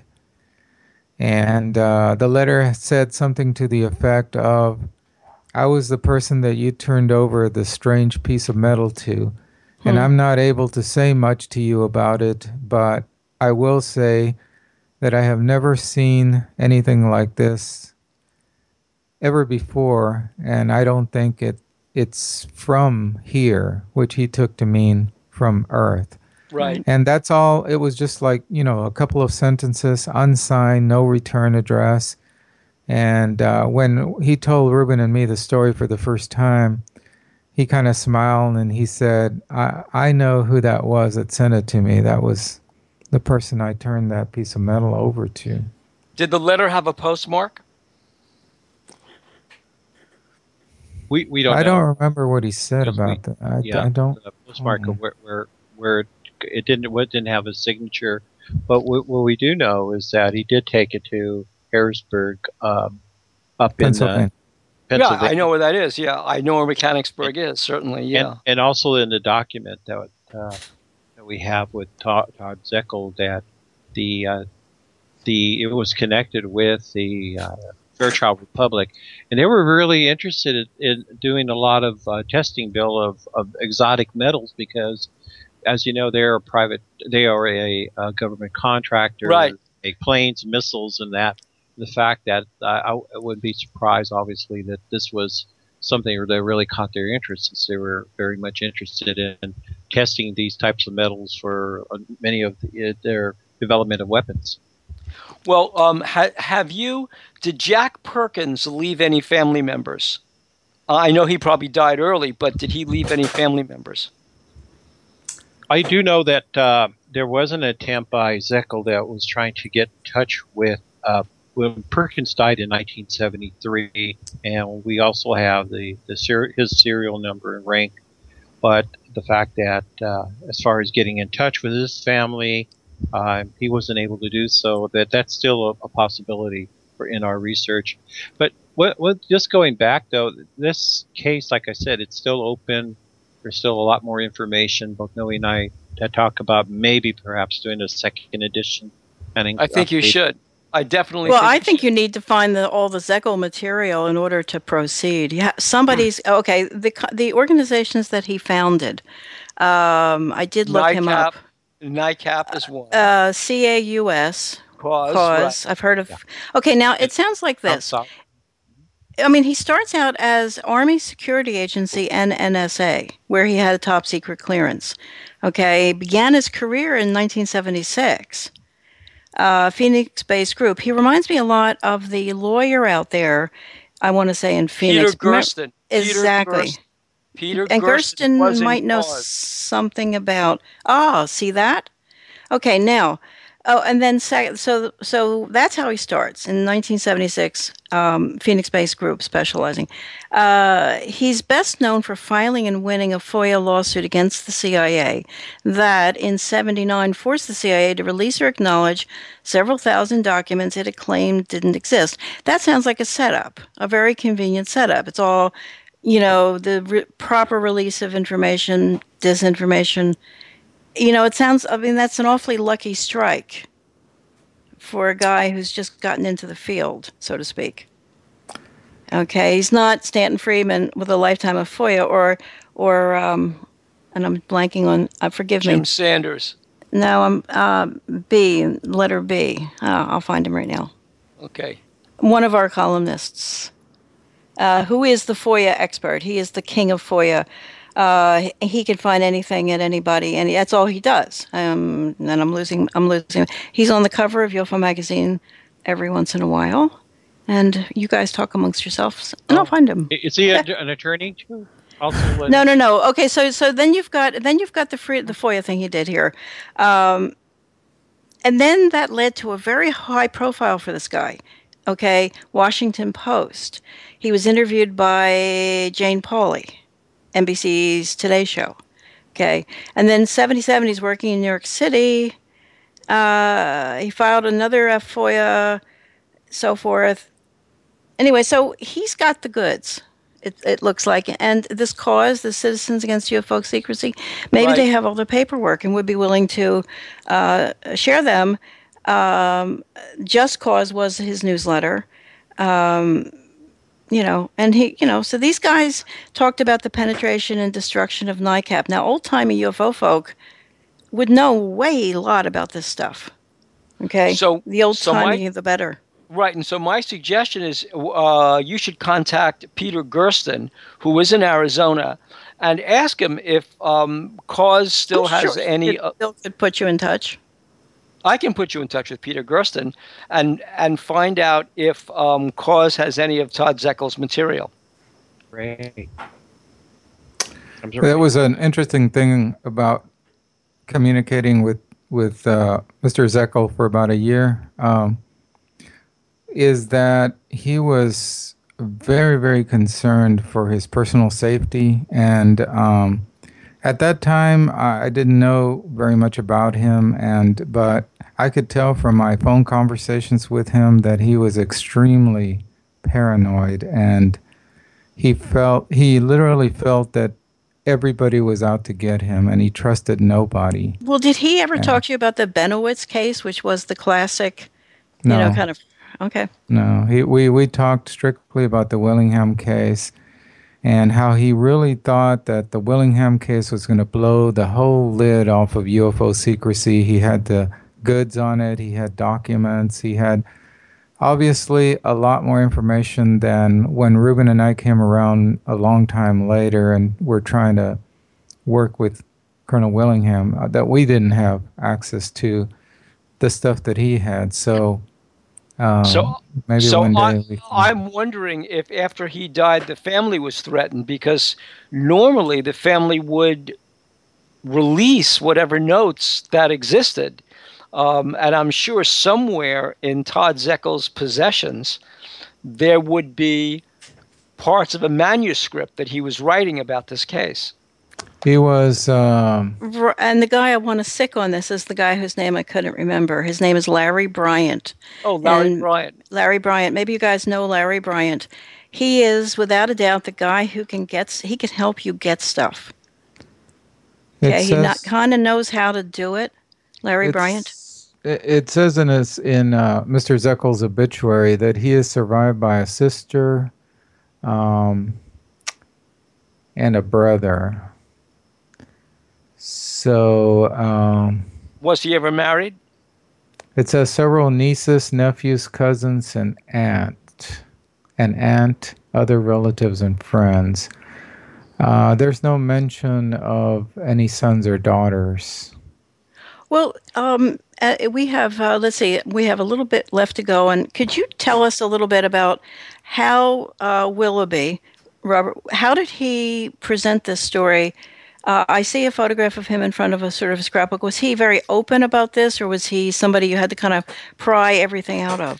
No, in fact, he didn't really tell us much the first couple of times that we called him. We were following up on a lead from Bruce Maccabee.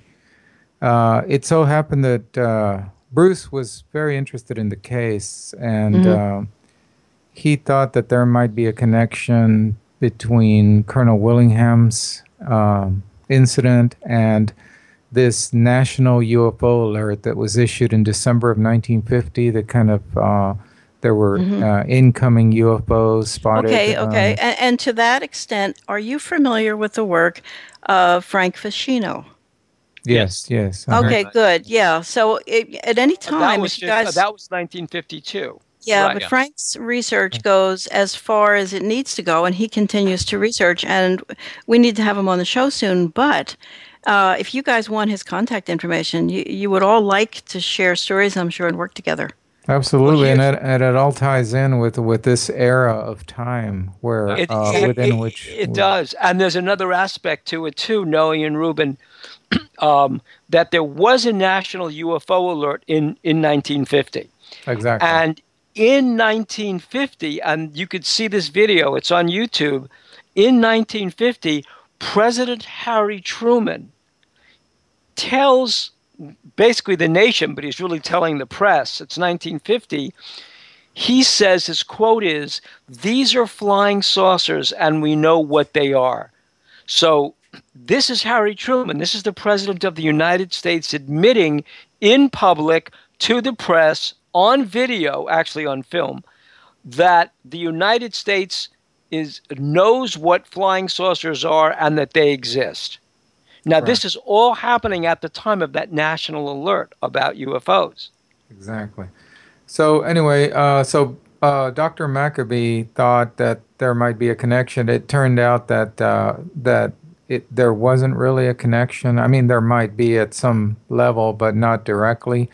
And because the Willingham encounter, as far as he can piece together the data from it, occurred closer to 1955, although he never remembered the exact,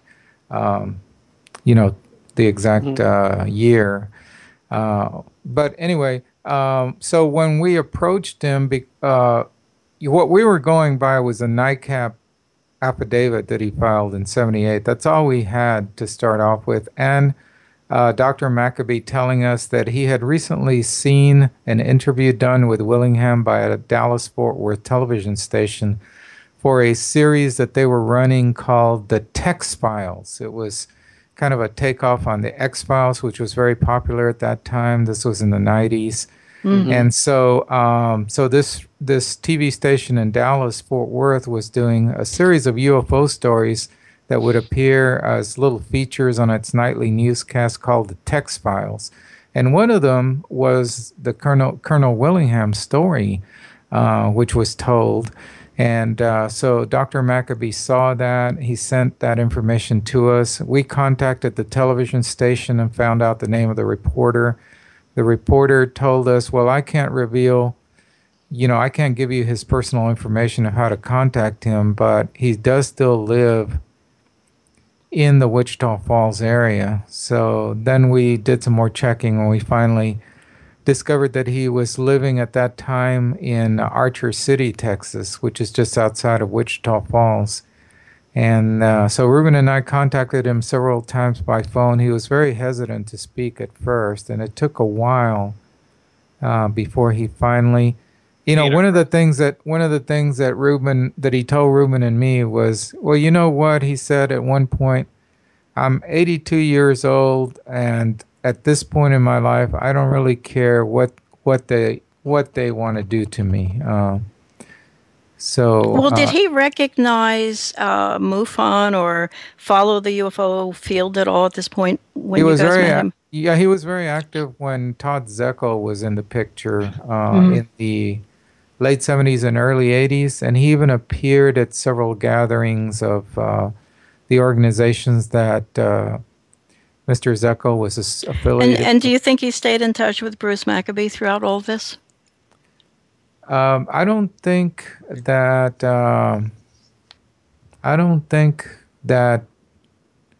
Dr. Maccabee ever contacted him directly. I think he had information that he had received from Mr. Zekel and from other sources about Willingham, but I don't think they ever communicated. At least that's the impression I got.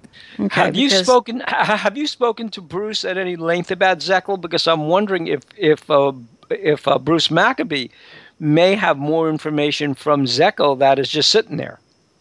Well, that's a good thought. We haven't really pursued that. He did write the preface in our book, the foreword. Yeah, that I know. Yeah, and right. he did mention his briefly about Todd Zekel, but this is why it all tends to see. It seems like we need to really go back into looking at. Dr. Maccabee's opinion always was that he felt Todd Zekel was essentially a very dedicated and very thorough investigator. So, I mean, and not a disinformation kind of guy. He never, But see, Bruce knew Todd Zekel. That was that's my take on it. Yes, because Bruce knew all the folks from CAUSE and from Ground Saucer Watch and places like that, and so my feeling is Bruce and Bruce will answer questions when asked those questions, as opposed to right. up with stuff. So Right. I think a nice long conversation with Bruce Maccabee would be very, very fruitful, because you may find ways to track material that Todd Zekel might have handed over to CAUSE. Yes. Mm-hmm. Bruce, that material is definitely out there somewhere, Bill, and we've got to, that's a very good way to approach it. I think we need to do that.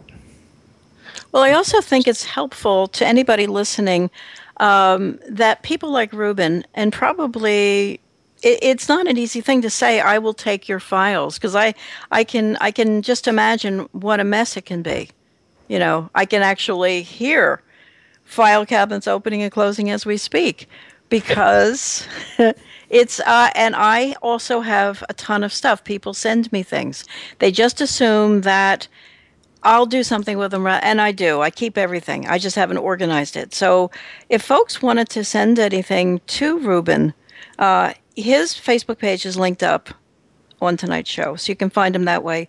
And I am putting up the link to a page I have found very useful. I don't know which of you guys wrote it, but it's a like a Wikipedia type page that Bill sent me. It's called Bejnar Sandbox Del Rio, Texas UFO crash. Well, that's an interesting thing, Nancy. Ruben and I wrote the original Wikipedia article on the Colonel Willingham case, which was on Wikipedia for 2 or 3 years, and then suddenly it was taken down. Now, Wikipedia is extremely rough on anything UFO related. I'm sure you all have heard that. Yeah, tell me about it. But worse, guys, bad people who have people have reasons to cover things up. Let's just say that. People who don't want the truth to come out, if there is a truth. I mean, I think wouldn't you guys be willing to say, if there's nothing here, it's all government stuff, there you go. You're researchers, and you're not saying ahead of time what you want to find. You want to find the truth of this. Well, when Wikipedia is not our friend. No, they're not. They're not, and it's amazing because when in my many attempts to contact them about this and other cases, they always take the attitude of, well, there is no deep, dark group that controls Wikipedia. We're just volunteers. We're people like you, everyday people. Well, why why does it have such a strong bias against UFOs and all things paranormal if it's just regular people? I can tell you personally, when UFO Magazine was going down, and if you listen to Future Theater in those days, back in the day, Future Theater's been on now for 5 years or more. They're about 5 years. You will hear UFO Magazine is going down. It wasn't a sudden something. Well, there were the most obscene Wikipedia entries. They wouldn't stay up for long, and I copied them. Okay, I took screen grabs of them, and they're shocking in what they say is complete 100% lies. Somebody gets through to Wiki, they put it up, and then the people who care about the truth have to tediously politic and petition to put the right stuff back up. It's not worth it after a while. I just say, let them go. So tell me, how did you preserve, therefore, the original story that you put up? How did you preserve this? It looks like Wiki. It's something different? Well, when they put it in the sandbox, that means it's been taken offline, and it's just there for reference purposes, or if anybody challenges why they took it offline. But after all our efforts to find out what exactly happened, the way they justified it in the end was because Ruben and I have written a book about the case. We are not qualified to write an encyclopedia article about it. What? So, in other words, because we're experts about the case, that disqualifies us from writing. Wow. I mean, I didn't understand it, but they said, well, you have a vested interest because people will buy your books. Right. Somebody with a brain who's listening to our show, it's not going to be any of us. We're awfully busy. Somebody should do an alternate wiki, the wiki that's been denied us, you know. Exactly. And I would suggest to you guys, I'm going to put the link up to this particular page, this page of the Sandbox, that is still intact. I would suggest people completely copy this page out into their own files, right? So it doesn't go away suddenly. You can put it up on your own Dropbox, or you could put it up on there is actually a site where you can pay $5 a year or something, and they'll keep all your pages for you. But If I had a lot of time and resources, I would love to start a UFO wiki devoted entirely to UFO stories. And I know there's been several attempts to do something like that, but I don't think anything has really taken off. There's bits and pieces of really good stuff all over the net. Right, exactly. And the stuff that gets censored is sometimes pure UFO, sometimes not so pure UFO, sometimes weird stuff. Like this orb phenomenon is much newer. And when you say that he first thought he saw an orb, the other pilots thought they saw an orb, is fascinating because clearly he saw a crashed saucer. Well, what strikes me was how similar that is to the RB-47 incident, just right around the same time. That there was this fascination with the B-47s. At that point, were I'm trying to think of when the B-52s were first introduced, but the B-47 Stratofortress was one of our nation's top bombers, top heavy bombers, and the reconnaissance version of that, the heavily electronic version of that, was the RB-47, the reconnaissance B-47. And they had a UFO incident, which to this day, really, even though the professional debunkers come out from under the floorboards to try and debunk it, every piece of technology that they bring up to debunk it fails because it makes no sense on a plausibility index that all these things would happen right about the same time. But the big discussion is this was a bright floating light, a bright floating bluish light that went from one side of the aircraft in front of the aircraft to the other side of the aircraft, tracked by the most sophisticated radar, the most sophisticated electronic intelligence that the United States had at its disposal. It disappeared off the radar. It reappeared on the radar. It tracked the plane. Ground radar picked this thing up all the way across the country, heading toward Texas from the Gulf. So this was a fascinating story right about the same time as the Del Rio case. So one other question, Bill, that comes up, that it just what you were saying just now kind of jogged my memory. What was it that brought the UFO down in the Willingham case? And we went over that with the colonel, and he told us that there was a definite wobble that developed as he was following that object down toward Del Rio. He saw it start to wobble and seemed to be having difficulty maintaining level flight. Now it really puzzled him. He knew that we had no kind of aircraft that could make a 90-degree angle turn without slowing down from approximately 2,000 miles per hour. So when he first told us the story, he said, well, perhaps that sharp turn that it made without slowing down might have contributed to its going down shortly afterward. He was totally unclear about it, but it is another puzzling aspect of the story. He, if I recall, Noe, he said it was slowly starting to fall apart. Yeah, he saw debris coming off of it even before it crashed, so something went wrong. So we asked him, could it have been intercepted by U.S. aircraft prior to entering airspace over Texas? And of course, we don't know, and he had no knowledge of that. But there was a lot of radio chatter about it, and it was being pursued at an earlier point in its trajectory. So we do know that in the Japanese transcript that when the object crashed, it was embedded in the sand. Mm-hmm. And what Willingham mentioned was that he said it was approximately 32 feet in diameter. So, when you say it was being pursued, what do you mean by that? Well, his impression from the radio chatter was that there were aircraft in the sky that were observing it. The military radio band that was being used was the chatter that he was listening to was from other aviators, he assumed. Okay. Yeah, and I just didn't realize I've lost track of time, and this has been such a wonderful show. I want to quickly tell folks, go to futuretheater.com, and you'll get all the links you need, all the links we talked about tonight, the books, and the Willingham Wiki, etc. And guys, what are you we have to close up, is what I have to say. We're done. Right, and so you're continuing your research into this case, and obviously, I wish you the best of luck in getting a hold of more Todd Zekel material. I would try Michael Swords. I'd try Peter Gerson. I'd try Bruce Maccabee. Yes. And coming up after the show is Art Bell. I don't know who Art Bell's guest is tonight. A good friend, David Politis. Okay, great. So that's Art Bell's guest tonight. And we have to go off the air, so we are Future Theater Live on the Dark Matter Digital Network and PSN Radio. Saying to everybody, have a wonderful evening, and we will see you next week. Thank you to Ruben and thank you to Noe.